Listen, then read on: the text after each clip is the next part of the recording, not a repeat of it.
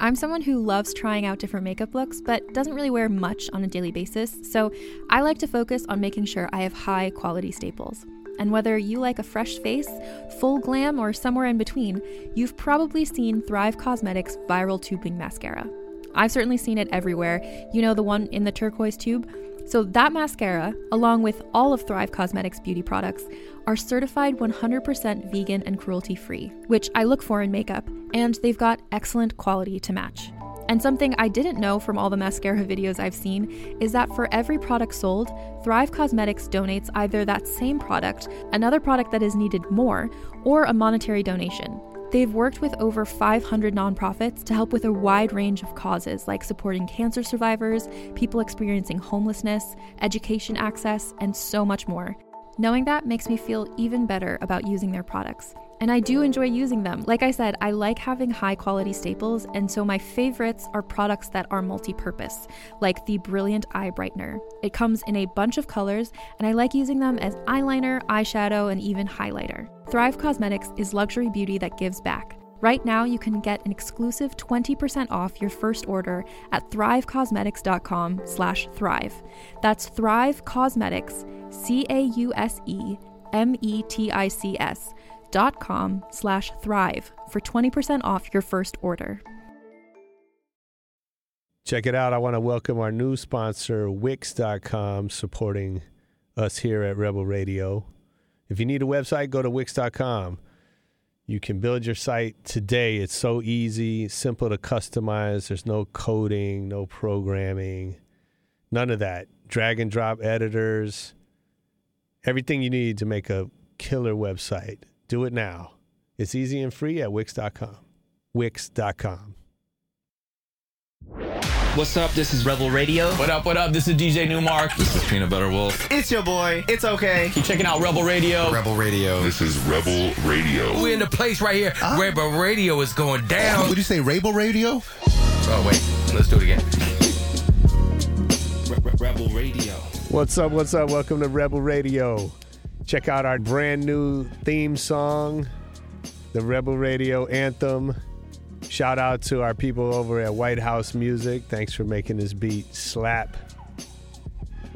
Are you ready for this? Our interview today with DJ JCO. The man is nice on the turntables. He's a DMC finalist, an MIC turntablist champion. He won the VH1 Master of the Mix. He's been on tour with Wiz Khalifa and many others. And he's now focusing his efforts on his production. He stops by our studio to drop some knowledge on us and to play us a sneak preview, which I'm not going to share with you because it was in private, but a sneak peek at his upcoming collaboration with Redman. He gives us some lessons on how to take feedback and when to ignore it. Very important stuff there. And he's going to tell us how he put a old school street promo campaign for one of his recent releases and why that makes sense to do in a digital world.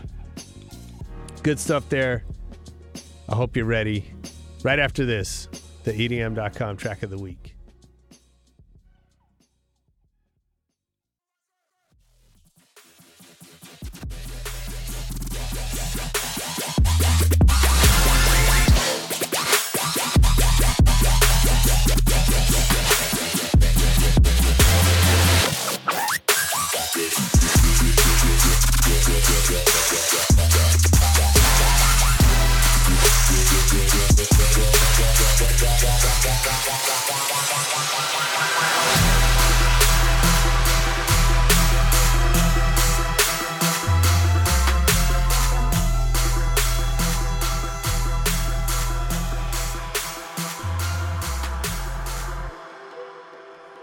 Okay, that was Ricky Remedy with Rush, our EDM.com track of the week. If you like that, go to EDM.com and you will find much more music that you love. And now let's hear the interview with JCO.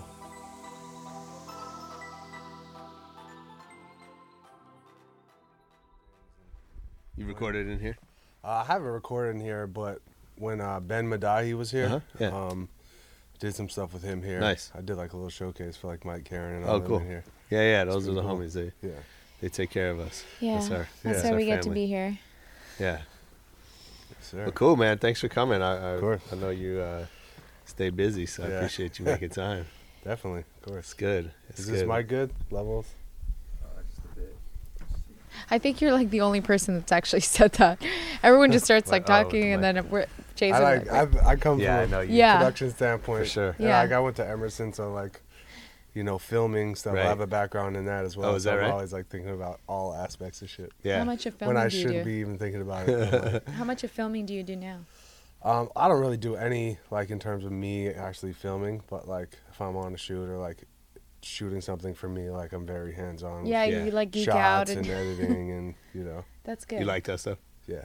Is that what you studied at Emerson? Well, I got a degree in media arts. Okay. So it was like audio and radio production was my focus, but I had to take classes in like Yeah. film and cinematography and So you knew you editing. wanted to go into that? Yeah, Yeah. something creative. Yeah. Yeah. When how'd you first just get into music? Man, I got into music. I mean, obviously, just as a kid, being around music, Yeah. you're into music. But like when I got really passionate about it was in 8th grade. Okay. I actually was living in LA, and my family uprooted to Pittsburgh, Uh-huh. Pennsylvania. You born in LA? I was born here. Okay. Yeah. Yeah. And it was pretty much the worst thing I could imagine, leaving LA to growing up Pittsburgh? in Hollywood, California, to go That's to not like a Pittsburgh, big corridor. Pennsylvania. I was just Yeah. like, I'm staying, I'm moving in with my best friend. Like, I was just like, no. But when we moved there, who turned out to be my best friend was this kid who was a little bit older. Okay. And he was really into hip hop, and my older brother was into hip hop. Yeah. And they, both were like kind of into DJing, and like one of my good friends had a VHS tape of, like the DMC battles, like scratching and everything. Yeah. And I'm just like, wow, this shit is crazy. Yeah. I was like, I gotta learn how to do that. And that was the time that like Def Comedy Jam was popping, and like Kid Capri was on the Yeah. thing like Control, and I was like, that's so cool. I was like, I gotta learn how to do that. Yeah. So really, like my love for DJing started in 8th grade, and it's like that's when I got my first set of turntables, and it's That's been cool. like game over since then. What kind of music were you into before that? Before that, Yeah. like Just as I a was kid. kind of all over the place. I was like, I was into skateboarding. Okay. Like, so I was like kind of like jumping around from stuff from like Offspring to Green Day to Pantera to Rage Against the Machine to Beastie Boys, kind of Yeah. like all over the place. Sure. But Do you remember do you remember like I have like I can remember like my first record that that lives with me. You know what I mean? Do you I don't have that? remember the first physical. I mean, damn. I remember getting I remember I had 2 Live Crew on cassette, Yeah. single, and like my parents didn't know about it, and I'd bang it. Which you single? know. I believe it was. Fuck, which one was it? I can't remember it.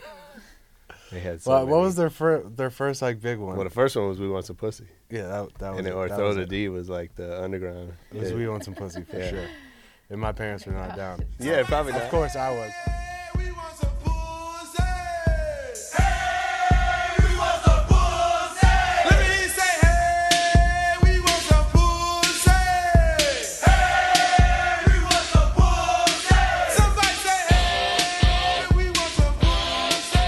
Also in that same time was like Tribe Called Quest, like Midnight Marauders was Yeah. like constantly in my tape deck, Yeah. De La Soul. Like I come from a real like purist hip hop, that's how I like fell in love with DJing Sure. and music really. Yeah.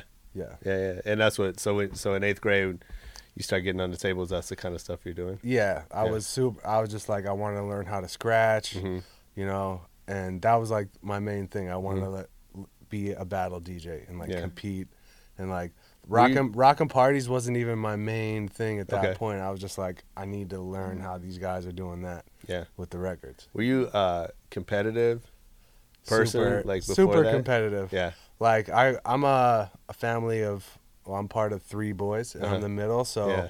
I have the older brother. who You got them from both sides. Yeah, so like I always got to try and beat my older brother, and then I got to keep my younger brother in check. You know, so it's like I grew up, you know, whether it's food, Yeah. you know, to any sport, you know, like it's always a competition. So I grew up just being like, you know, I always want to, you know, I want to win. Are your brothers in music? No, they're not.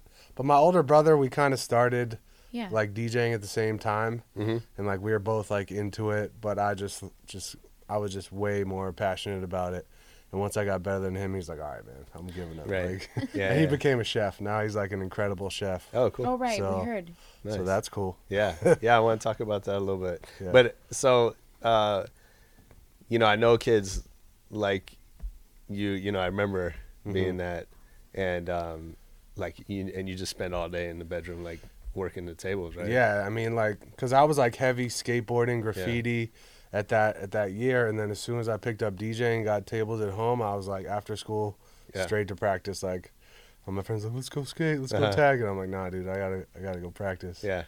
You know? What were you practicing against? Was it just love, or were you like, was there a party you're like, that's where No, I gotta go? I wasn't even like trying to play out, or like there wasn't like a specific battle. This point, I was just like, I need to learn the techniques. Like, how does this work? How does this technology work?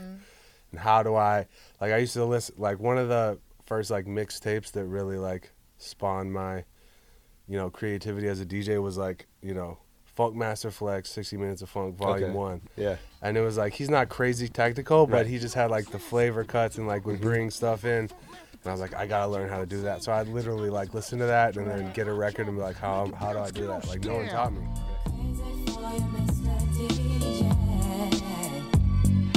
I just wanna get to know your name. I can remember the very first time that I saw you.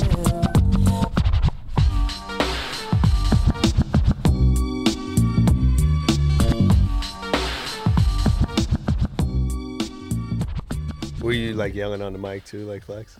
Nah. No. I was pretty timid on the mic early Okay. on. Now I'm a maniac. Yeah. But Yeah. early on, I was just like, you know, kind of Right. like hermit, just like practice, you For know? sure. Yeah. And then when, so do you remember, like, when did you go out and DJ for people for the first time? There was like a handful of like high school parties. But not battles. Yeah, my first battle was in college, freshman year. So you're playing parties in high school. Yeah, playing parties a bit in high school, but not a ton. Yeah. Do you remember the first time you played for a crowd? Yeah, the first time was actually my parents gave me and my older brother a go-ahead to throw a New Year's party at our house. Nice. And, you know, my Were they brother... home? No, they weren't. Oh, okay. And my brother was a senior and I was a freshman, so it was just like the range of everyone from our high school Oh my God, that's was crazy. there. Yeah. And, you know, we threw down, we set up the tables in the living room, and that was probably my first experience of like rocking a real party. How'd Is it this feel? in Pittsburgh? Yeah, this is in Pittsburgh.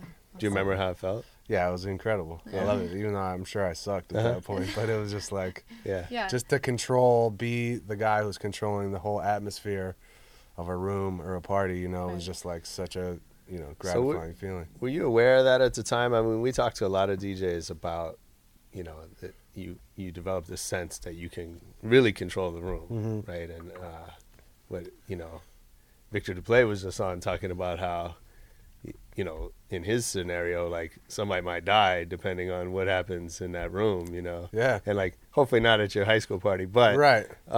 but like you can have that much influence over Oh, yeah. what happens, right? And so, but are you aware of that, like at this first party, or does that happen over time? I mean, that's definitely happens over time. Yeah. Like when you first start DJing, you're just like, how do I not train wreck these two records? Right. You know, there's no sync at this time. Yeah, yeah. These vinyl records, there's no like looking Sure. at the waveform, making sure they're lined up. It's like just you and this vinyl record and this needle that's probably going to skip anyways. Right. You know, so it's like, it was tough. You know, it took years to develop the talent to read a room and be able to like, even like mid set, you know, like you have usually before I play, even now to like back then, you go in like, all right, this is what I'm going to start with this and go from there in this direction. But like sometimes that's not working with your crowd, and like you never know who's actually going to be in the crowd. Yeah. So it's like you got to be able to read the room and see, and change directions at the drop of a hat. Which is a very tough skill. Sure. And a lot of DJs, I mean, especially in electronic, I don't think have that capability at all. Yeah. Because a lot of people just have their set and that's that. Mm-hmm. But I come from like a party rocking, real DJ, like really working for it. Yeah. Background before I was a producer artist, so like I incorporate that into my shows now, even though like I could just stick to my only thing. I could just have my one set and knock it out. I still like to switch it up to challenge myself. Sure. Because I get bored. It's like I could set up my whole playlist and just run through it and be perfect and just be like, what fun is that? Yeah. I like the possibility of me fucking up makes it more exciting. Right. It makes it real. To be a good DJ, I mean, we've heard interviewing DJs that DJs now have to be producers, but like listening to you and like you having your party rockin' background, right? If you're looking at the spectrum of DJs, are the best DJs come from like that super like beginnings where it's not production, it's just right. The for room? the best actual DJs, for sure, come from the background of having to rock parties and clubs for crowds that they don't know, with some promoter up their ass telling them one thing. Right. This guy's telling you play Guns N' Roses. This that's girl awesome. wants a birthday shout out. Right. And you gotta like, be able to weather the storm and Yeah. keep Right. the party intact. Yeah. Like that to me is what real DJing is and makes the best DJs. Right. But in the electronic world, it's different. Like they may not. There's not someone up your ass all the time like making orders. Girls can't come up to you at a festival and be like, "Give me a shout out," Right. So it's like it's different. But I mean, to me, 100%, the best DJs are the guys who, really grind it out and play open format sets and have to jump around and read a room. Right. So how does that work? Talk about the difference between playing a club and playing a festival. I mean, there's a big difference, huge difference. Like even now, like when you play a festival, it's like it's all about you. It's whatever you want to do. No one could say anything. Right. Like You're removed from the crowd. You're removed from everyone. Like no one can be on stage with you unless you say you could be here. Yeah. Right. So it's like at a festival you kind of paint the picture and that's your show. But like for instance, like I have a residency at Light in Las Vegas, and like I want to go in there and play like I would at a festival, but there's management and there's tables and there's you gotta entertain these like retards from like the Midwest who don't know anything about cool music, Right. while there's like also some cool kids in there who know every latest thing, Right. Right. Yeah, sure. So it's like it's much harder to play a club than a festival, in my opinion. Yeah. Because like when I play at Light, I'm like really, like I'm super prepared. I'm like I gotta have this, that, and that, and really gotta read the room. And then like sometimes in the middle of my set, they'll be like, "Yo, play some more hip hop," and I could be in the middle of like a house set, Right. or like they'll be like I'll be playing like dope, more like underground Yeah. type stuff, and they're like, "We need top 40, we need top 40," and it's just like it fucks up your mindset when you're like in this mode of like this is the shit that's popping, and it's like, yo, we need some Jason Derulo. I'm like, dude, like, it's just like, Is that more management that's like yeah, doing it's it? Yeah. usually management of the clubs because they're like, as much as you're the artist and you're headlining the club or whatever, like they care about that, but they care about making money, Right. selling They have their own bottles, and ideas keeping and- people in the club. Right. What does that do for you as like your brand? Because you have a brand, Right. You're trying Right. to Well, that's build. a very tough balance to stay on brand when you're in those, club settings because you got to please so many people. Yeah. Now, like once you get to a certain point, it's just like no one can say shit to you. Right. Like Because of popularity. right. Okay. Because like if Diplo goes into a club, like no one's gonna say Then shit I to can him. tell them to Right. play. But like me, I'm still like grinding my way up and establishing myself. So like I gotta play the game, and like DJs What- got to be cognizant of that, Right. or else they're not gonna get booked again at X, Y, and Z club if they're just like, oh, I'm here doing my shit, but they're like, you're just coming up, like we're never gonna book you again. Who cares? What's the road for a DJ to get to that point? Is it do more festivals so people know your brand? And Well, I mean, obviously, yeah, it's do more festivals, but the way you get festivals is by having an established brand. Like, you can't just be like, I'm just doing festivals. Like, I'd love to do that. I would love to never play a club again in my life. Yeah. But it's a very, like Sure. I'm on that path right now, like, where I've, like, literally in the past couple of years been turning down almost all club offers Right. to keep on brand. So I get to the point where I'm on every festival. Now, like, I get festival bookings, but it's not like every festival I'm on. So it's like, it's very hard to juggle that balance. Because, like, I'm turning down money left and right Yeah. for club gigs, Sure. but to, like, take a festival gig where I might get paid not much, but it's, like, a great look, you know? So Right. it's, like, You think you would miss juggling it, though? that. Club stuff? Yeah. A little bit. I actually was talking to my managers about that recently because I hadn't been playing clubs for a while. And then I just started this Vegas residency and I played. I'm like, dude, I need to keep playing clubs to just stay sharp Right. Yeah. with this type Yeah, of yeah. stuff. Right. So, like, Sure. when it comes up, I'm still the same killer as I am at a festival. Right. You know? Yeah, because I imagine that reading the room, right? Like, again, that's a skill that has to be continually Right. nurtured. And just, like, your thought process of, like, what songs are, like, Yeah. your go-to, you know, Yeah. in certain instances, like I'm not thinking about, like, what top 40 record I want to mix in. Right. But, like, in a Vegas setting, I got to have those Right. and, like, be able to do it in a dope way where it doesn't make me look whack, but it also pleases whatever crowd or management is asking for that. How are you making? I'm very fascinated by artists building their brand because it's extremely challenging because of money, Yeah, mostly because of extremely. money. And then you have to like build your brand and get popular. But how do you make those decisions? Like, how do you decide like no more clubs because I need to do more festivals? Are you basing that off of the market, like seeing other DJs and how their journey has progressed, or is it something like you feel in your gut? And It's a little bit of both, you know. It's like watching the trends of like how other people's careers progress, and like really, it's like between me and my management, my team, we're just like kind of like a group decision. Like if we want to be a festival act, we can't play these clubs, because like if JCO plays Greystone, you know, once a Right. week, Then that's your when he brand. headlines Avalon, like people are gonna be like, who cares? He Yeah. plays Greystone all the time. It's not Right. special. Yeah. You know, so it's just like making that choice to like, I'm really going for this is the hardest part. And then you got to stick to it. Cause like, you know, and I'm even like, a lot of times I'll hit up my manager up like, cause I might have a bunch of days off because we're waiting for the right plays. I'm like, dude, man, like I just want to go out there and make some money. Yeah. Like Right, it's tough. I could Yeah. kill these clubs and make, you know, a bunch Right. of money this weekend. And they're like, dude, we know, but just, you know, like if you want, like, it's like a choice of like, you could be at the top of the club world and make, you know, your few $1,000 a night, you know. But if you want to get to the, you know, 10K plus range, like you got to, you know, make these decisions at some point where I can't do this because I want to do that. Right. You know, it's like What take about a step stuff back. like I know you do, you know, do over Mm-hmm. stuff that's a little more like it's not the Hollywood club scene, Right. It's like right. niche. So Yeah. it's like not that corridor Right. from like Hollywood to Vegas to festivals. Right.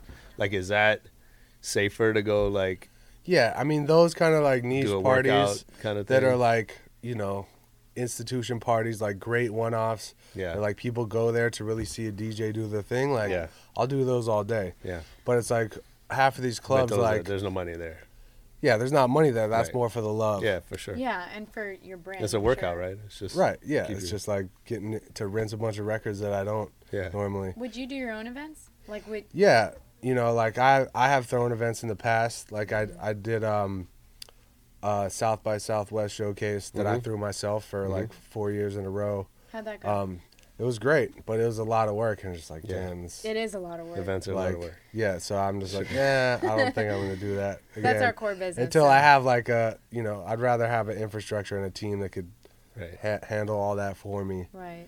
before I jump back into throwing events. Mm-hmm. But Did you see success come out of South by Southwest doing that 4-year stint? yeah, definitely. It like the Super 7 mixtape series, which I started about 7 years ago. That was the Super 7 showcase. So Okay. like each year I did a mixtape featuring 6 other, very well-known DJs and artists. So the South by showcase would be me and as much of the people from that Right. volume who can That make you it can out, get, and yeah. plus like there's so many other people at South by, so I'd Yeah. incorporate other acts, and like I had Keys and Crates play the first one before they were like anything, Yeah. Nice. and it's just like it's cool to like do stuff like that from the ground up. But right now I just am delegating my energy in like other places.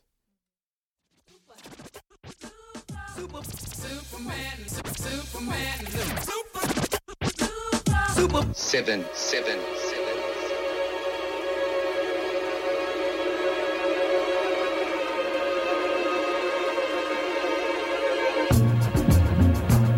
What I want you to do is count to 10. 9, 8, 7, 6, 5, 4, 3, 2.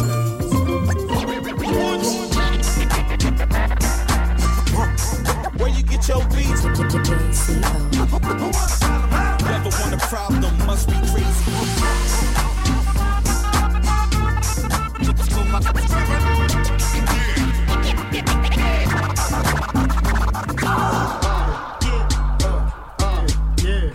Hold up.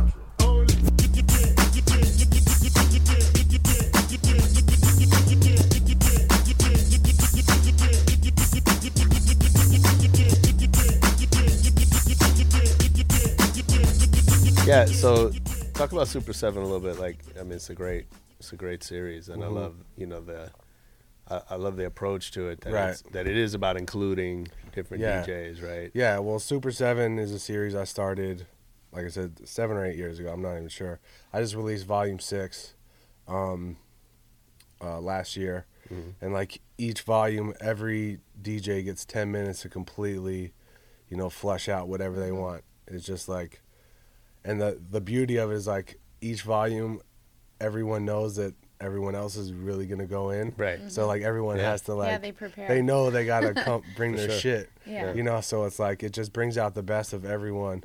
And it's like been a really great jumping point for me. Just from Volume 1, it kind of like catapulted my career to a certain extent in the DJ world. Because once I did the first one, there was like a lot of really well-known DJs were reaching out to me who I never even met, like, yo, I want to get on the next one. I was like, I guess I got to make this a series. And it just progressed to the point where, like, I had guys like Jazzy Jeff and Revolution and Gaslamp Killer to the most recent one, like a lot of top tier electronic artists like Nightmare, TJR, Lucas, and it's just like, it's crazy how it's grown. It's just become respected in the DJ community, and now I'm trying to bring it more to the production side of things, which is what the last volume, like each volume I kind of want to feature artists that are kind of in the lane that I'm at that time, to just kind of like feed off each other. And it's like, it's great. It spreads like wildfire because like between all the artists, sharing it within their networks, it really gets out there. Nice. Yeah. Yeah, congrats. That's awesome. So what about that community? Like, DJs are, to some extent, you're all competitive with each other, right? Yeah. I know, like, there's that sort of spirit of competition, but there's also, like, you're competing for gigs. Yeah. And then there's a lot of helping each other, too. Yeah, it's kind of funny for me, just because I come from the hip-hop battle world where it's just, like, super cutthroat. Yeah. Like, not necessarily verbally, but on the tables, I'm going to kill you, like, you're whack. Sure. All this. But, like, that's not, like... Right. That's not how electronic music works. And it's, like... It's all love. Yeah, it's all love, but it's also very, like, cliquey, It's, like, there's a lot of, like I feel like kind of, like, fake quasi-support. But there's also a lot of genuine support. Like, I feel like here in L.A., there's a lot of artists who we're all friendly with each other and support each other's releases for the most part. But at the same time, when it comes down to it, the managers are like, nah, he can't be on the show and this and that. But there's a lot of shady stuff behind doors. But that's every, industry that's, there's money involved. It's a business. And it's like, everyone wants to win, you Sure. know, and if you want to win, someone has to lose. Yeah. I mean, it's not as cut and dry as win and lose, but it's like, you know, it's definitely very competitive. But at the same time, I do love how kind of open people are to like feedback and just supporting other people's music. And So who's been really helpful to you along the way, and what have you learned from other DJs? Well, there's been a lot of different. I mean, like since I've like kind of chosen to go the electronic route, there's been like a few people who have like reached out who have kind of like helped guide me and like motivate me. Like early on a few years ago, Bass Nectar reached out to me kind of out of nowhere. And it was just like, hey man, I love your shit. I was like, is this real? And then we started chatting, and he was like, yo, we got to make some music together. Nice. And that was like right when he was coming out with his album, and he gave me an opportunity to remix Loca Ona for him, and I did it, and it went great. And he still plays it in his sets now. That's and cool. he, you know, gave me, you know, some motivation and just a nice like the fact that he like reached out and like saw what I was doing was just like very motivational.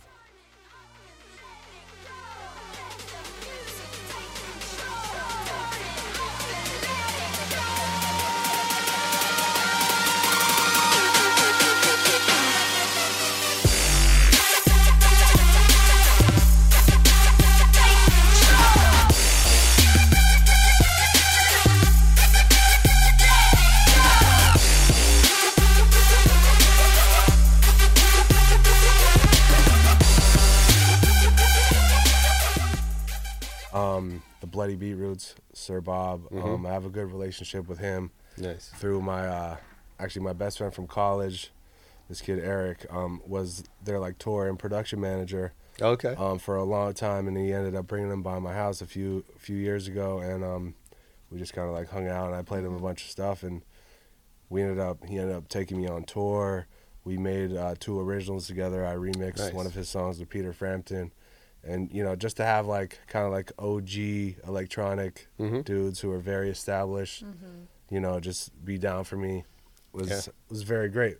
But it's funny because, like, I'll have, like, a Bass Nectar and the Beetroots, you know, do records with me. But then I'll, like, reach out to someone who's, like, kind of on my level here, and they try to act, like, funny style. Sure. I'm like, dude, like, these guys are, but that's just how it is. Right. But the thing is that I'm also realizing is a lot of these kids don't have the background that I have, and they haven't paid dues. They don't know what it's like to like approach it the way I do. So it's like, as much as sometimes I want to like just like kind of like spaz out and like sun people, I'm just like, these kids, they're young and they don't approach it the same way, and they don't think like, oh, you know, this is his background, he's done this and that. They just see everything on the superficial level. So it's like, you know, to really break through and connect with other artists that are like younger is like kind of a different mission than these like older guys. Yeah, definitely.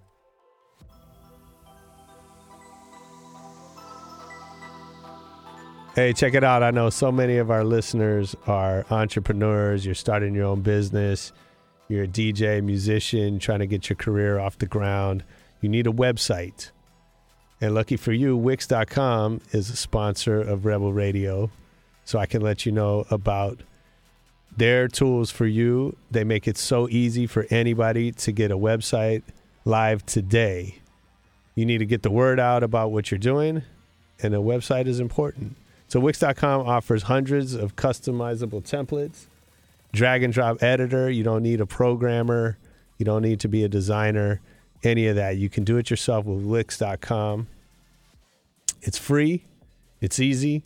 And it lets you focus on building your business, running your business, making your art, all the stuff you need to be doing instead of worrying about building a website, hiring a designer, and all of that. That's my story. Go to Wix.com. Build your own website today. Tell them Rebel sent you. Wix.com.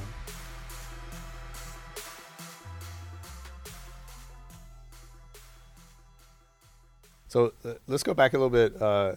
You know, I want to talk about the battle stuff because I know, you know, you got deep into that with DMC and you know, so what was the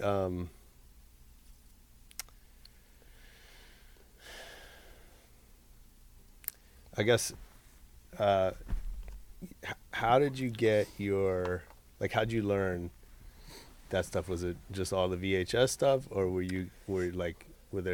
there a scene in Pittsburgh?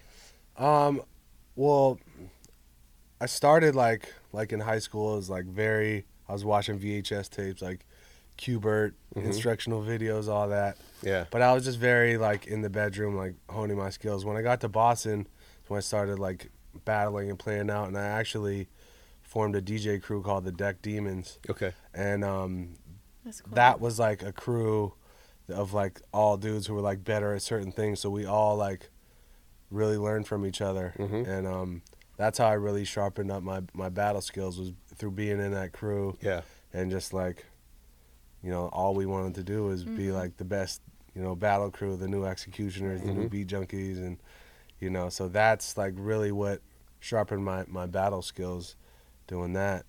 I mean, that was like my main, how I learned how to battle. Yeah. And just like, you know, being in the battles and like getting my ass kicked a couple times and be like, oh, damn, I gotta step it up, you know? How do you take feedback? You know, it seems like feedback is like probably one of the biggest opportunities for artists, right? Yeah.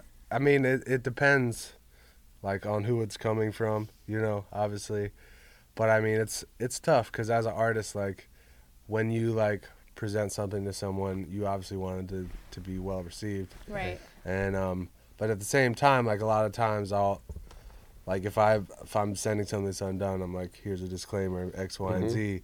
So like when people come back with feedback, I'm like expecting it, you know? Right. So it's tough. It's like, I like feedback. Obviously I like good feedback better than bad feedback, but it's like, you know, it's like anything. It's like you put your heart and soul into something, and if someone comes out of nowhere and is like, yeah, that shit's trash, you're like... But have you ever gotten feedback when you love something so much and you're like, oh, that stung, and then like months or weeks later you're like, but it's right? Definitely. Yeah. It's hard because, like, you know, you want to stick by your guns. Yeah. And, like, as a creator, you know, it's like, oh, thanks. You know, as a creator, when you make something, you like, you stand behind it. But at the same time, it's just like, you know, when you get feedback from people who you trust, you know, like I have an inner circle of people who it's like, I'll send anything to, and they can say anything, and I'm not like offended by it, you know? Right. But like certain people, I'll just be like, yo, check this out, you know? And then they like give me feedback that I'm not even asking for. I'm like, dude, like no one asked you, dog. Right. Like, you know, so it's like, you know, feedback is a funny thing. Yeah. For sure. You know, being able to absorb it right in a good way. And did you have mentors at that time, like in Pittsburgh or Boston, that were like, were you figuring it out all on your own, or was somebody? I mean, I didn't have any like straight mentors, but it was just like my crew and my peers around. Like everyone was very hungry and just like, you know, everyone was trying to be the best. So it was just like, everyone was like competing and just feeding off each other's energy to get better. So, and I know part of that crew, at least in Pittsburgh, right? You were DJing with Wiz Khalifa. Yeah, well, Mac Miller. Yeah, but those two are much younger than me. Okay. So I was already out of Pittsburgh when they were like in high school. But when I was in Boston in college, that was when Rostrum Records had signed Wiz, and he was still in high school. And like my buddies Artie Pitt and Benji Grimberg were like, we just signed this young kid Wiz, like check him out. Right. And I was on the radio in Boston, so I would support. Oh, cool. And I was actually maybe the first. I think I was the first, but I'm not 100% sure, to like actually play Wiz on the radio outside of Pittsburgh while he was still in high school. That's college radio? Yeah. Nice. But I was at 88.9 WERS, which is Emerson College Radio, which was at the time the #1 college radio station in the country. Wow. So it was like, it had a very big reach. Yeah. So like, I would support Wiz early on, and then once he started really bubbling, you know, they called me up and I like held down Wiz on a couple tour dates and like CMJ and X, Y, and Z, and then he got to a point where he was about to go on, might have been his like first big tour, like 40, 50 dates, and they wanted me to go, but I was already like kind of DJing and doing my thing and traveling and making like decent money, right? And like the rate that they could afford to pay me, I was just like, I can't do it, you know. Yeah. Which in retrospect, I'm like, should I have done it? Should I have not done right. it? It's a tough call, you know. I mean, it's hard to say, right? Yeah, but it's actually, you know, like I didn't go, and one of my best friends, DJ Bonix, ended up being his DJ, and he's been his DJ since then. And now, you know, he's still with Wiz, and they're, you know, obviously killing and traveling the world. And it's great to see my friend do that. But I'm glad it's him, because me, like, I've DJed for a lot of different artists and rappers throughout time, and that's very fun and rewarding. But like, it's not about you. It's not about your music. Like, so it's like, you're the background guy. Yeah. Like, no decision, like, is your opinion really gonna matter? Yeah. So it's like, I wanted to be the, you know, the director of my life and my career path. So, you know, in retrospect, I'm glad I made that decision. So, you know, I could be in control of my future. And so, but I know you did tour with Sammy Adams, right? Yep, Sammy Adams. Yeah. We, I got booked. We played Terminal 5 in New York City. I feel like, I forget what website. It might have been like Bro Bible or something, like through a concert. And I got booked to open for Sammy. And it was like a sold out crowd. And I just destroyed the place. Nice. And like Sammy was like while I was playing before him, he was like looking at the balcony, and like his whole crew was like, yo, this dude's nasty. Like, and like I finished my set, and they were all just like kind of like, yo, like, shit was crazy. Yeah. And they had another DJ at the time. I'm like, yeah, thanks, man. It's fun. Like, see you later. You know? And then like a couple weeks later, they're like, yo, would you want to like come on tour and like do all this stuff? And at that point, I was like, I saw what that show was like, and he had all these like super young fans who were just like so excited to be there, and it just had great energy at the shows. I was like, yeah, that could be a good opportunity to you know, get in front of some more people, help influence his music, and you know, do my own DJ thing and build fans. Right. So I had like a 2-year run with Sammy and put out like 3 mixtapes with him that I like pretty much A&R'd and produced. Nice. For the most part. Nice. And you know, that was a good run. Yeah. Okay. Flow so cold with a bitch so hot that when JCO spin it up, I drop. So many hands up like the crowd from the cops out. Went back to the real me, had to sell my old stock back to the real T. And in the meantime, I've been on my damn grind, I've been on my damn mind, I've been on my all day up in the stool. Boston's boy, who the fuck are you? Tell me you else could even rep that dude. Sold all these drinks before you know who. Back on tracks, got my racks. So 500, I ain't getting no black. Cool in the gang, Hollywood swang. Feel so good like I'm baked on Maine. Gang, guard, now fall back. Big kicks to fill, swap shoes with Shaq. Joe found Ye, Al found me. Funny as some dropouts. Is that like a game changer for you? Like, does the phone start ringing? From that? Yeah. No, that wasn't a game changer.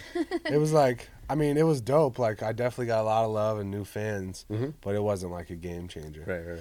I mean, a game changer was basically after I got done doing that, I went out to be on a TV show. Yeah. Master of the Mix on VH1. Yep. Reality TV show, 10 episodes competing for $250,000. Sure. And I ended up winning it. Yeah. So that was a game changer. That's huge. You know, just is that so obviously the money helps. Yeah. Did you go buy something crazy?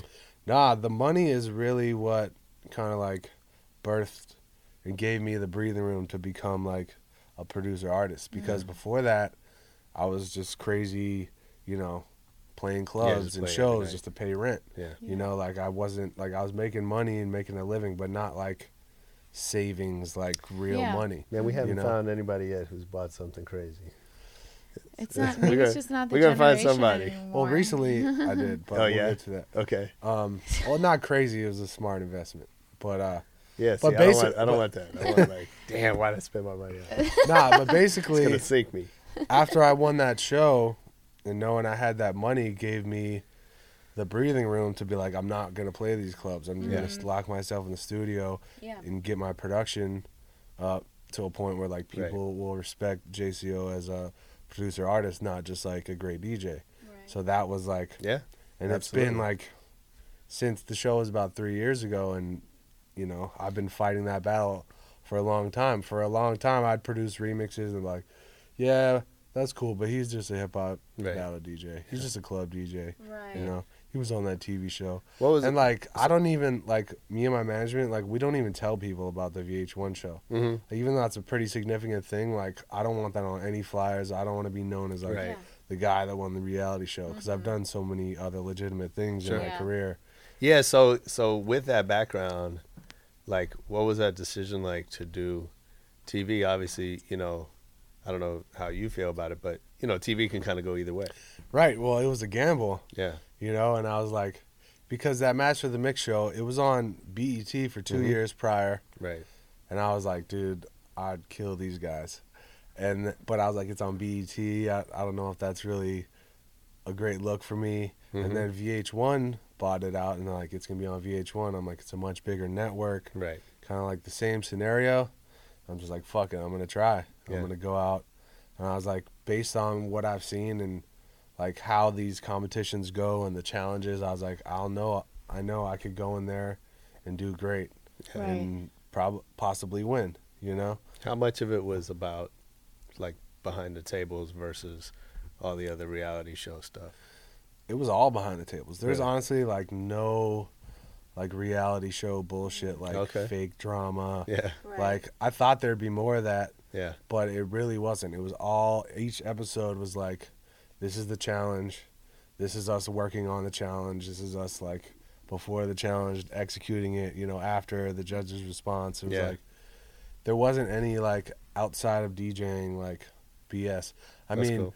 like they would like try and like while we're sitting there, you know, the guys would be like, oh, what do you think about so-and-so? And like try and get people to talk shit. Yeah. But like, He that's said normal. something about you. But that's normal banter, you know? Right. But it was like the cool thing about... Who was on the show with you? I mean, there was a lot of people. Like, I mean... Who was your toughest competition? I mean, in the finals, it was Chris Carnes, who's also known as DJ Vajra. He's a DMC world champion, like, incredible DJ. Dynamics, who has won multiple, like, Rebel 3-style competitions. This dude, Incrediboy from New York, who was dope. Loxy, like... There's a bunch of, like, good people, but, like, when it started, it was, like, 20 people, and, like, from the first episode, I was like, I'm not going anywhere for a while. I was like, all these clowns are going to get, you know, kicked off. Sure. But, like, I killed it, like, the first couple episodes, like, I did really well, and, like, the judges were, I felt like I was, like, the favorite. So I kind of, like, got a little bit comfortable, and, like, the kind of the middle episodes, like, I got some, like, weird feedback from the judges. I'm like, talk about wait a second. Yeah but then when it got down to like the final 5, I was like, all right, I got to get back on my killer shit. And like, so how much does that happen throughout your career? I mean, obviously, you know, I've seen like you're great at what you do. The challenge for people I mean, but you know, the challenge for people that are great at what they do sometimes is ego right, and insecurity and all the internal stuff, right? How much is that a battle throughout your career? It's a battle, but it's also like such a huge motivator. Yeah. Because it's like, because I set the bar so high for myself by like winning competitions and just like, just this straight up brother mentality is like, I gotta be the best, you know? Yeah. And whatever I'm doing, I'm trying to win. Like, why would I do it if I'm not trying to win at it? So it's like, I bring that into every aspect of my career and life and just anything in general. Like, whatever we're doing, like if we're trying to drink water fast, I'm trying to drink that shit faster than you, dog. Like, so you know, it's easy to see in a battle how that plays out, right? Because there's a winner and a non-winner, right? You know, in a small town, or not that Pittsburgh's a small town, but like, you know, in the club scene where it's a very confined thing, there's going to be that dude that's running things, right? Or a couple of them, right? But you know, how does that play out in then producing music? Yeah, right? it's a much different thing, and it's not like you can't be like, I mean, you could be like, this track's harder than this track, but at the same time, it's like, unless you're like both given the exact same criteria, the same samples, it's like, it's different. It's music. It's like, it's interpreted much differently. Sure. And it's like, now the real competition is like just getting your music heard. Right. Because that's like the hardest part, because it's like, you can make an incredible song, but unless it's released on the right platform, it's not going to reach the people you want. It's not going to get the plays you want. It's not going to get the downloads you want. Yeah. So it's like, that's the battle now is like, who's got the better PR? Sure. Who's got the better click? What other artists are resharing their shit on SoundCloud? It's like, Yeah. It's a different kind of competition, and it's not as like, I mean, it's cutthroat, but it's not as like cutthroat like.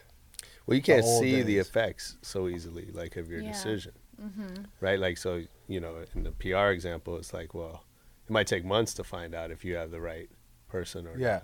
Well, the PR is tough, man. Like Yeah. I have PR now, and it's like some months I'm like, yo, they killed it, and Yeah. like they definitely earned it. And other months Yeah. I'm like, why the hell am Like, I paying these what's guys? happening? Yeah. You know, but it's like, it's kind of an elusive thing, but it's like everyone kind of needs it. You Yeah. know, it's like certain things like I wouldn't get it if I didn't have that, because they have certain relationships that Right. me or my management may Mhm. not have. Mm-hmm. What about in terms of just straight up music promotion? Like, what have you learned, or what do you do? What's your go-to that works to sort of break a record now? Well, there's a lot. I mean, honestly, like the number one thing that's like right now and current is like artists like kind of like resharing each other's music Yeah. on SoundCloud. That's like honestly the number one thing to blow up a song, because if I release a song and I'm like, yo, TJR, are you down to reshare this? And he's like, yeah. He reshares it. It goes out to all his fans. You Right. know, Yeah. I'm like, Nightmare, yo, what do you think about this one? You Yeah. down to trade a reshare? And it's just like creating a community of that, of all these artists that have impact and their fans really pay attention is like is really the most that's huge like effective way right now Right. to like get your music out to fans who actually care about it. So how do you decide then? Because how do you decide whose music to reshare? Well, that's a tough thing as well. Like Yeah. there's a whole, like on paper it's like, how many followers is this guy? Does Right. he have as much or more than me? Then it's Right. worth it. Or if he has 5,000, he's asking to trade. It's like it's not worth it. But at the Right. same time, it's like if I have a homie, who has like a few thousand followers, but I want to support him, like I'm gonna still reshare his music. Yeah. But like on the trade for trade thing, it's kind of weird and it gets kind of like fuzzy and like dudes definitely act funny style. Is that right? Like certain artists, Yeah. they're just like, I'll only reshare this guy or that guy. Right. But it's just like there's kind of no rhyme or reason. Like sometimes management handles it all. Sometimes it's just the artists being weirdos. But like for me, I'm very open to it. Like if the song, if another artist has a good song and they want to trade a reshare, like I'm down. I'm gonna start a service where we hack people's SoundCloud accounts and reshare if you hire us. You'll probably make some money. Because it'll take them a few days to notice. Yeah. But also by then it's like it's on done. the promotional front, That's a good. Write that down. I kind of took it back to the old school. Last year, I released "Turn Me Up Some," which is my big single featuring Redman. Yeah. On my own label, Super 7 Records, which I launched with that song. Nice.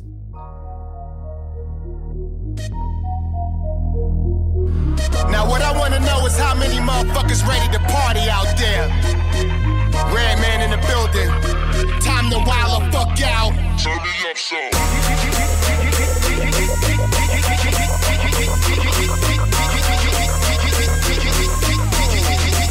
Get your ass up and let's get ill. Get your ass up and let's get ill.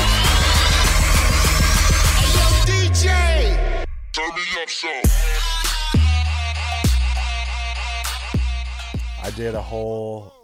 I did a radio campaign where I hired a radio promoter, which isn't like super old school, but something that people aren't really doing for electronic music. Sure. Because it was kind of a crossover hip hop electronic, so like getting spins on Power 106 and the likes throughout the country.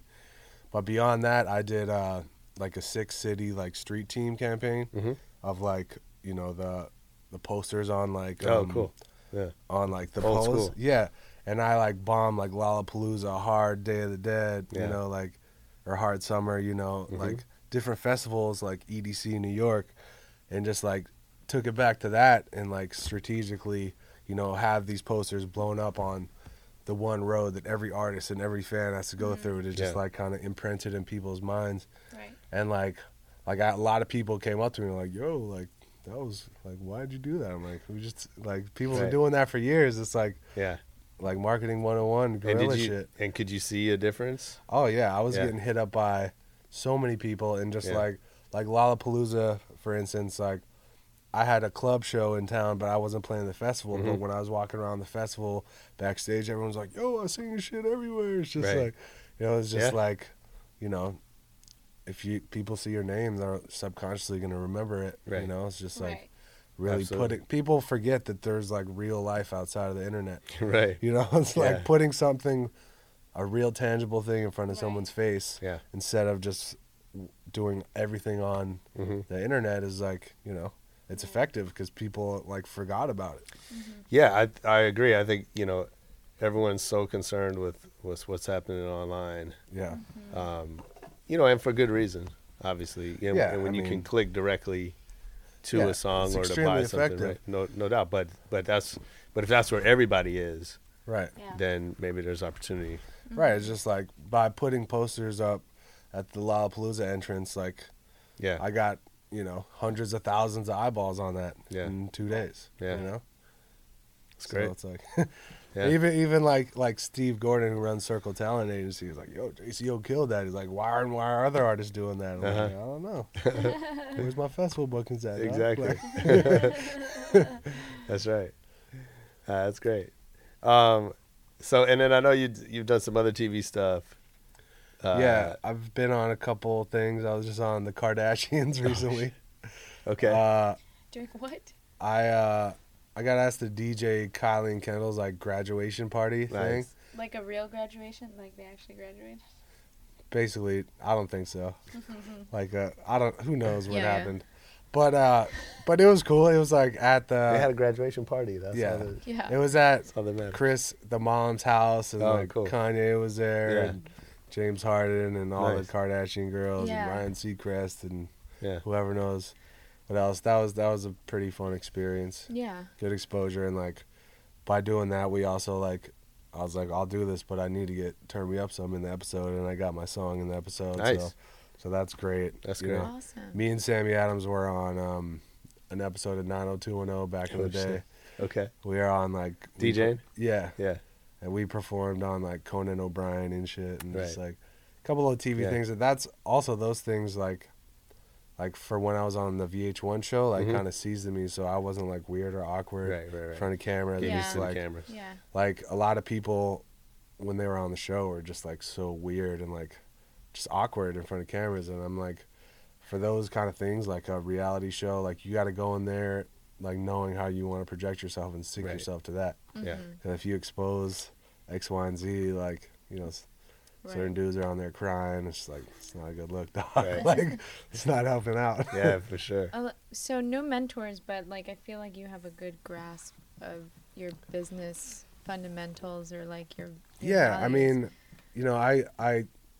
my father is a businessman. Like he but he was an investor and stockbroker, but just very business savvy. And he's helped guide me, through all my decisions. And just like through, I graduated college and got a degree in media arts and like, had classes in music business.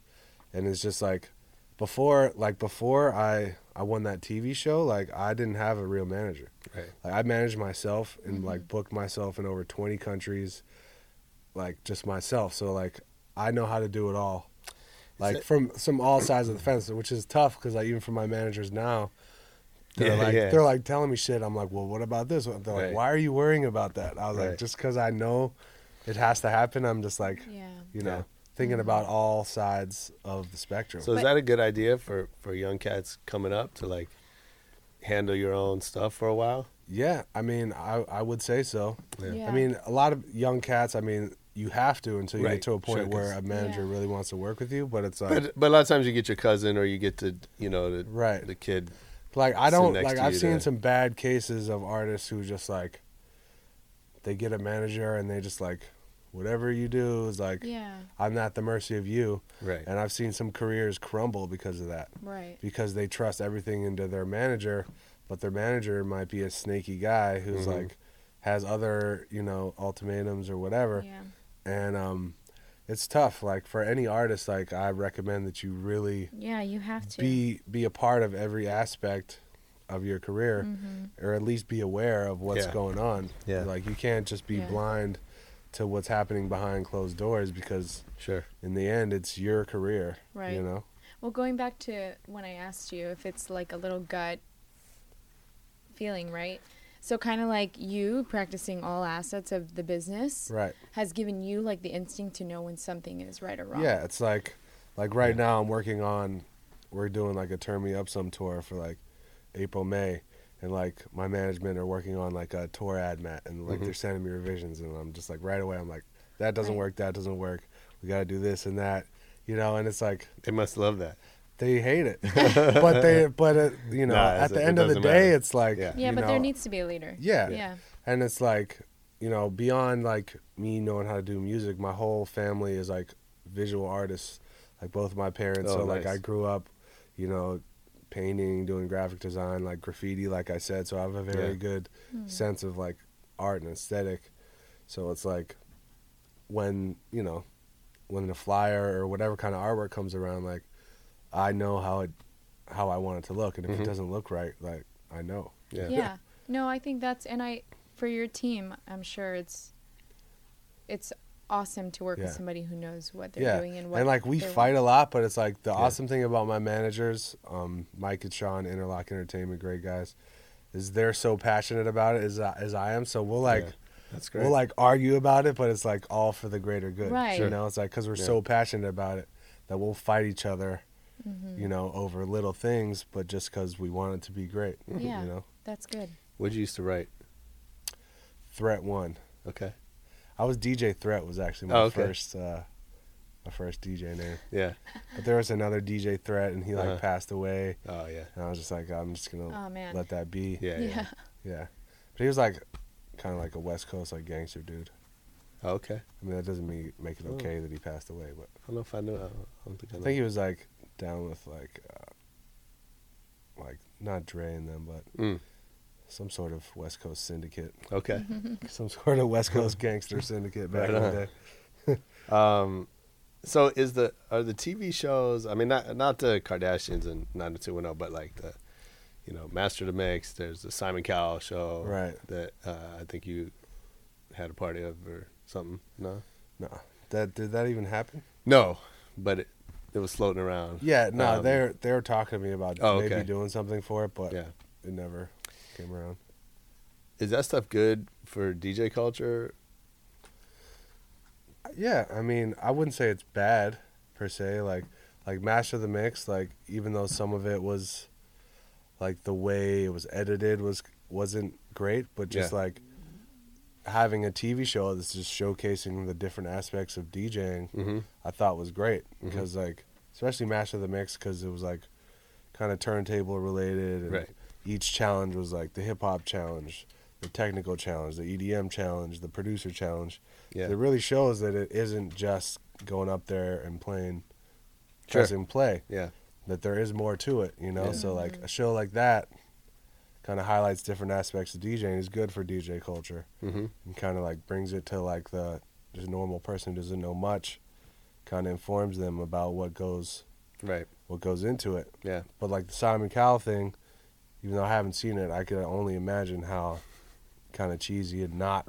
You'd imagine, not but at the same time, they're trying to highlight a different aspect of DJ culture, the more like mainstream EDM kind of rap, you know. So talk about that a little bit, because you know you started out in hip hop, and when and why did you make a switch? Well, like I started out as hip hop, you know, and then as I started playing more and more clubs and became like this, you know, club DJ playing everywhere, like you had to incorporate different music. And like dance music, electronic music was just like so much fun to play because it had so much energy. It would get great crowd reaction. Right. It got to a point where all the hip hop records were sounding the same. Like besides like a little turn up here and there, it was just like, this shit is boring. It's not fun to DJ. And when I play electronic music, people are more open to like different stuff. It didn't have to be just this hit and that hit. as long as it had like a good groove and a good drop, like people were down for it in an electronic setting. So I was just like, I got kind of fed up with the monotony of hip hop. Yeah. And I was just like, I need something else that's like gonna be fun for me to spin, you know, and just like, you know, get these crowds to go crazy, you know. And I saw more reaction from electronic dance music than hip hop. And so, you know, when I started really focusing on production, you know, trap was just like the instant like home for me, because it's a mix of hip hop and electronic, and that's just like my wheelhouse. So it was just like perfect, and like that has been pretty much my lane into electronic music. I've produced a bunch of different records at different tempos and styles, but just like bass music is, you know, what you would have to categorize me in. Yeah. You know. Do you ever think this might go away? Not DJing, but like the trap genre. Nah, I don't think so. Not that it is or isn't. I was just wondering because, like, trap is relatively new. Right. Right? I'm not a music background. Right. These guys school me all the time. But I just always wonder if that crosses your mind. Like, if you start to go that lane, but then do you ever get nervous that it'll... Well, for me, like, even though I produce in that lane, like, I'm never stuck in that lane. Because I produce in, like I was saying, I produce all types of genres. And I'm like... Because, like, I approach production like I do my DJ set. Like, if I could play this type of song in my set, I got to be able to produce it, you know? So, like, I'll play hood hip-hop to trap to, like I'm doing a collab with Morgan Page right now. There's, like, some big room house shit that it's, like, you know, you wouldn't think about that for me, but, like, if I could hear it and, like, imagine it, like, I can make it. You know? Why would they approach you for doing something like that they don't picture you doing? Who, Morgan Page? Yeah. Well, the Morgan Page thing is like, it's an organic connection. Like, we actually went to college together. Okay. And he actually asked me to remix his song Running Wild last year, and the remix like exploded and like kind of surpassed the original, and it's been like on heavy rotation on Sirius XM for like 8 months. They play it 3 times a day still.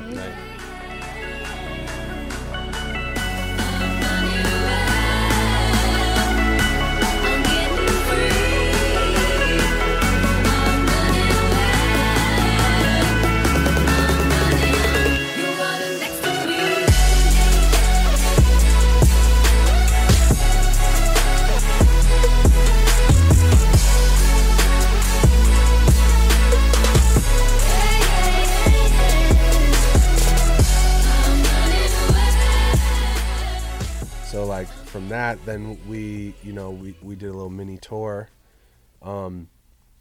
last fall.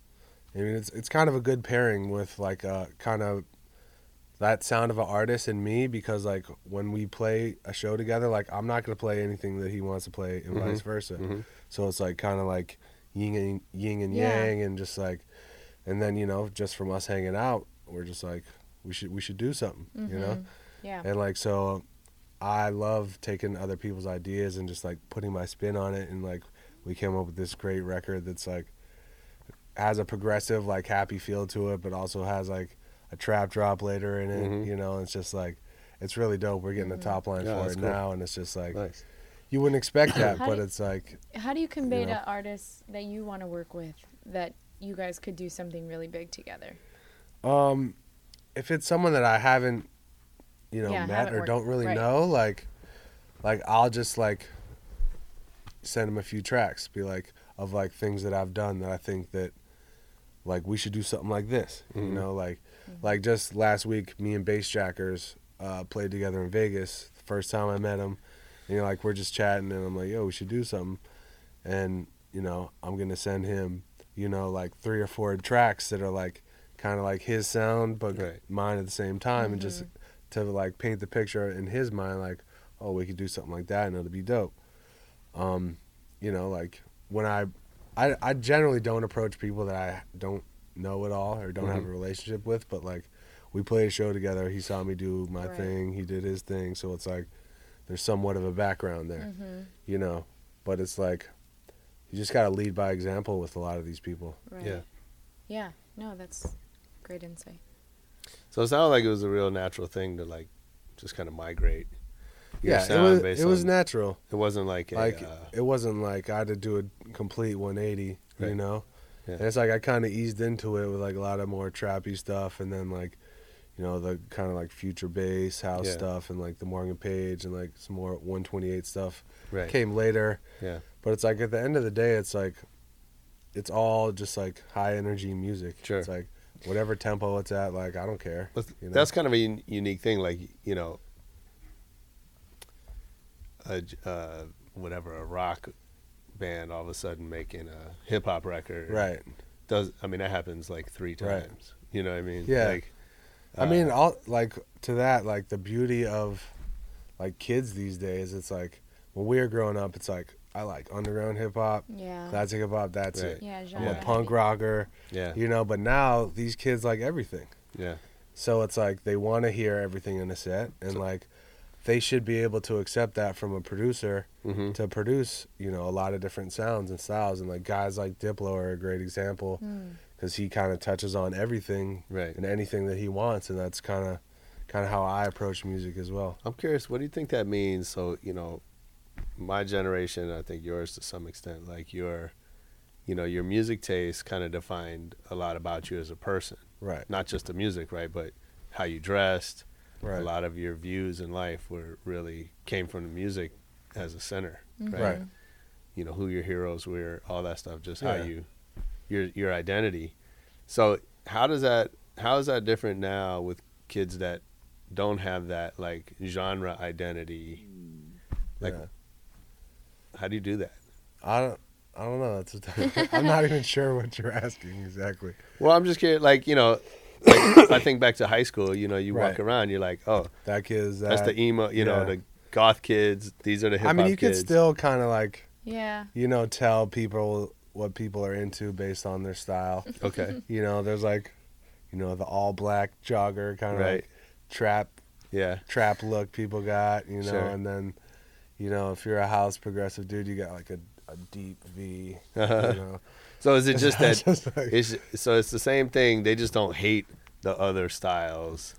Yeah, maybe it's- the way we did. Yeah, it's not as like, this is this and everything else sucks. Right. No. Yeah. Okay. People are a lot more open, and it's just Okay. like you hear Tiesto dropping a hip hop Right. track in his set. You know, it's Yeah. just like genres are being blurred Right. across the board Yeah. these days, and I think that's great. Yeah. I do too. Yeah. So what about? I know you've done a lot of work with brands. You know, from Smirnoff with the Master Mix to Right. McDonald's and Yeah. you know, a bunch of stuff. You know, back to what Cassie was saying about your own brand. Like, how do you decide what brands to let in, and what brands are sort of off limits? Or do you even think Yeah, about that? I mean it like for me, I don't think I'm at a point where I could. I mean, I could turn down if like, you know, Huggies is like, yo, would you try and do this diaper with us? I'll be like, it might I'd be like, fresh. yeah. But I mean, nah, I mean, JCO it's like. diapers. Like obviously, like there's a line between something that's cheesy and not, but it's Yeah. like, you know, to get booked for an event for a brand, it's like, it doesn't really matter. Yeah, that doesn't matter so much. But like to do a full on endorsement, it's like, it definitely matters. Like I've been approached by like some up and coming clothing brands or like sunglass company that they make dope shit, but I'm like, your name is just Right. whack. Like I don't want to put my name next to fucking. Yeah. You know, I'm not gonna air anyone out, but you know what I'm Yeah. saying? Like Yeah. it's gotta, For sure. you know, it's gotta sound and look right on paper Mhm. and in real life for it to really make sense. Yeah. But it's like, you know, at my stage of my career, it's not like I have like, you know, $1 million endorsement deals coming in. You know, Right. I get like, I've been lucky enough to have great relationships with a lot of clothing brands who have been sponsoring Mhm. me. You know, with gear like Yeah. like Huff and the Yeah, so Hundreds. stay fresh. 10 deep. So I'm like, gotta stay fresh, you know. Shoe Palace, thanks for these. No, nice. We love Shoe Plow. But it's like, you know, beyond that, you know, you gotta stay within brand. But Yeah. like all those brands, like they fit within my style. You Right. know, like Mhm. But from like a business perspective, like how much of your management team is thinking about brand relationship? Because I only asked because we interviewed Phil Q, who's a big guy in the music industry, and was in it when it was the old record days, right? But now he's saying like brands have all the money. Right. And they have the like what radio did for artists, they can do for young emerging artists now with all the money they have and all the resources. So does your management company think about we that? always think about that, and like I'm on the verge of launching this new project with Redman called 1,000 Volts. We're actually doing a group. Nice. Me and Redman. It's gonna be crazy. We can get into that in a minute. Yeah. But like we're thinking about like what brands can like help launch that and like be a great platform, because like a lot of these kids, they'll follow the Hundreds blog more than they do like big Billboard or whatever. Right, like Supreme and all those guys. Yeah, it's like they're very influential, and style is like as important as music these days. Yeah. So as you go through that, how do you decide, what brands are right for it? Right. Yeah, I mean, it's just it's pretty clear. It's just like, what does this brand do? Are we down with that or no? Like, is it whack or is it something we fuck with? And it's just like, and then if it gets to a point where like they're offering X, Y, and Z for this and that, then it's like, obviously lawyers and management and branding and all that. But I mean, it's like for brands, it's on a street level, like streetwear brands, it's a lot easier than much like easier, a big corporate, thing. But it's just like if Evian Water wants to sponsor us, it's like, who doesn't like water? Right. Yeah. So it's like, yeah, they got money too. Yeah. But so, let's say you're having those conversations, especially with the bigger brands, is what do those guys need to know about how to partner with you or with DJs and musicians? I mean, it's just like it depends like what they want to use you for, what they're offering you for, and like how are you going to benefit from it. It's like, do you ever think about like what selling out would be to you? I don't even know. No. I mean, like, because a lot of people were like, oh, you're going to go on this TV show, you're going to sell out. I'm like, no, I'm going to go on a TV show, whoop some people's asses, and get $250,000. Yeah. Like, it's all about how you handle it. For sure. And, like, people could, like, question you, like, oh, why'd you do a record with this person? And it's just like, did you listen to the record, or are you just talking shit because of this person's name? Yeah. It's like you could, like, in terms of selling out, like, I feel like you could rebut that in any way. Yeah. For almost anything, aside from, like, I'm sure there's some super sellout shit that. Well, to me, could I happen, think it's down to like you. It's like right. It's like how you like conduct it's not for yourself. me to decide if you sold out. Right. It's that's up to you. Right. You know Yeah. what I mean? And like maybe Skrillex could have sold out partnering with Bieber. Yeah, like but a it's lot like of people. The biggest thing for a lot them. of people said that initially, and then now. I still say that, but that's me. But now, But you can't fucking the deny whole the world is like fucks with Bieber, like Well, yeah, on but a real level, because Skrillex. I know, but at the end of the day, you can't deny talent. Like if it's good, it's good, and it Exactly, it's like Bieber can sing, like or whatever his he does. past and whatever, like like people want to hate him for X, Y, and Z, but it's like the kid is young, he's pretty talented, and with the right team of people behind him, he can make some hot records. So Right. It's like, yeah, but it's I hard think to it's hate. kind of like to your point, like it's fuck it. It's like if I want to do it, I'm going to do it, Yeah. and your fans will stand behind you. Yeah. Exactly. Yeah. So how'd the Redman thing come about? So this all started with Turn Me Up Something, my single. I had started this record, loved it, it was great, and I had a Redman sample in there, and I was about to release it just as a freebie, and then I get a call. You're playing a festival in Croatia, Redman and Method Man are playing, Rick Ross, all these people. I was like, oh shit. I was like, I gotta hold on to this. Maybe I can meet Red, and who knows. Yeah. So we ended up staying at the same artist hotel in Croatia, like on this beautiful beach. And there was like kind of like an artist pool party. It was like super chill, not that many people. I'm like, it's my time. I gotta just roll on Red and like see what's up. Yeah. So I'm like, yo, what's up, man? Like introduce myself, and I'm like, yo, I sampled you on this one track. Can I play it for you? And it's like in the middle of a party, I'm playing it for him off an iPhone. He's just sitting there fucking with it, Redman, and he's just like, this shit is hot. And he hands it back. I'm like, yo, would you want to like get down on it, make it official? And he's like, hell yeah. And he like just exchange info. Nice. A couple months later, we knock out the record. Almost a year after that, I put it out on Super 7, do all that stuff. And then in the meantime, Red was like, yo, send me some other beats. And so I sent him a folder of beats, and he calls me up like, yo, this shit is crazy. Like, we might have to do a whole album. I'm like, nice. Word? I'm like, you know, the Redman is just one of the top rappers of all time to me. Right, especially, when you're growing up. And so I'm obviously like, this is incredible. So from then on, like, he had a bunch of beats, and, you know, he was touring, and he was, like, writing the stuff and sending me, like, snippets here and there. Mm-hmm. And it wasn't, like, a real thing per se. It was just, like, kind of an idea, like, we're going to do this. He's wrote a couple songs. Mm-hmm. And then we just kept doing it, and then we were like, yo, we need to come up with a name for this project. Like, he's like, let's do a whole album and this and that. And we just kept recording and got to a point where we had like right now we probably have like 7 songs that are like dope. Great. And like we just probably like 2 months ago, maybe even a month ago, just decided on the name. Yeah. Like 1,000 Volts is JCO and Redman. Nice. And like we're gonna be touring like. That's a good one. Yeah, we're gonna unroll it like straight to festivals and like headline shows. That's cool. Gonna unroll it like in a very strategic way. When are you trying to do that? We're probably gonna do first single in April. Okay.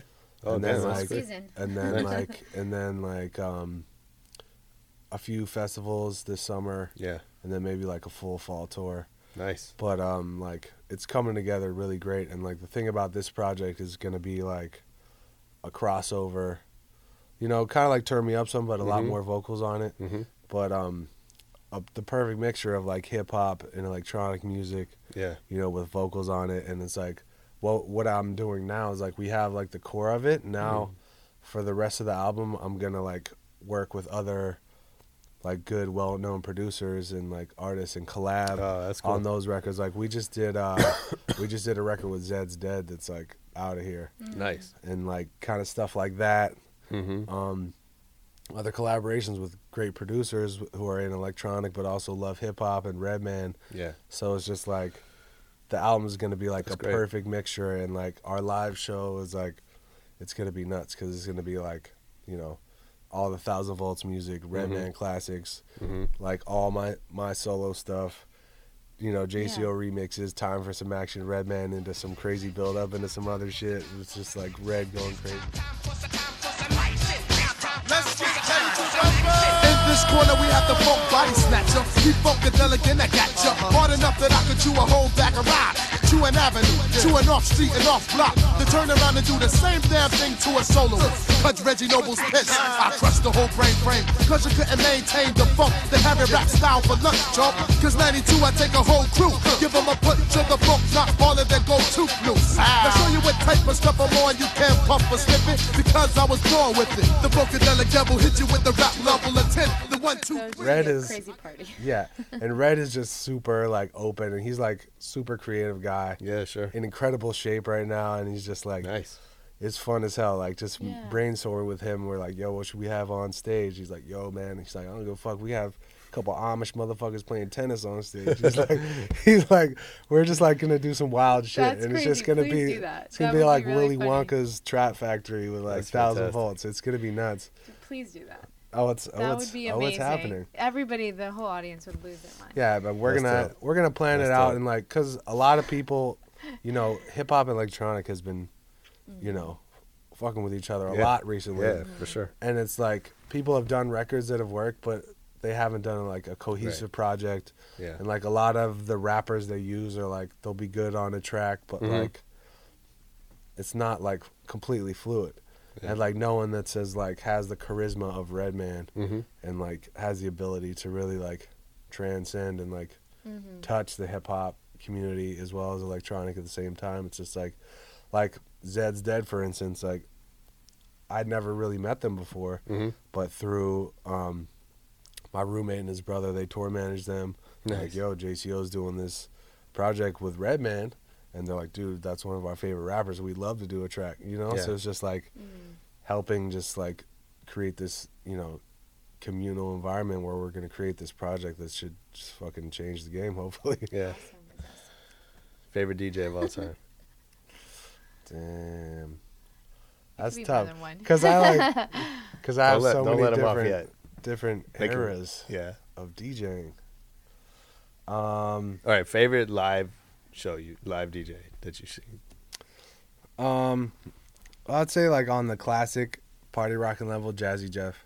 It's One of my top. He's always the one everyone says. Is he? Yes. No, all of like the he's the core, most like mentioned. all the DJs that are DJs. Because what I love about Jeff is like he's technical, but he's also very like party driven and can play lots of genres and jumps around. He has great charisma. He's just, he's Jazzy Jeff. You know. Okay, what about mixtape? Mixtape? Yeah. Probably. Can you think back to like best mixtape? Probably JCO. I don't know. Best mixtape DJ. I mean, that's tough because it's like the actual mixtape. Are we talking about like Clue type of mixtapes? Yeah, or like mixing mixtapes. No, like, well, I guess it's up to you. I mean, my favorite like mixtape that spawned everything. I hate to say Funk Flex it to be one of my favorite DJs, but 60 Minutes of Funk Volume 1, that mixtape. It's great. Is a quintessential mixtape for it's me. great. Z-Trip as well. Yeah, uneasy is a listening. big influence. Yeah, no doubt. Battle mix. Who's the best battle? Craze. Yeah, Craze is my dog. At DMC. Yeah, that's the shit. Yeah, nice. Thanks for being here, man. Yeah, thank you. Dope. You're awesome. I'm excited. Yeah. So promote the socials. Is 1,000 Volts? Is that stuff live? Yeah, we did just get those down. It's 1,000 Volts official and 1,000 Volts music. 100 0 volts.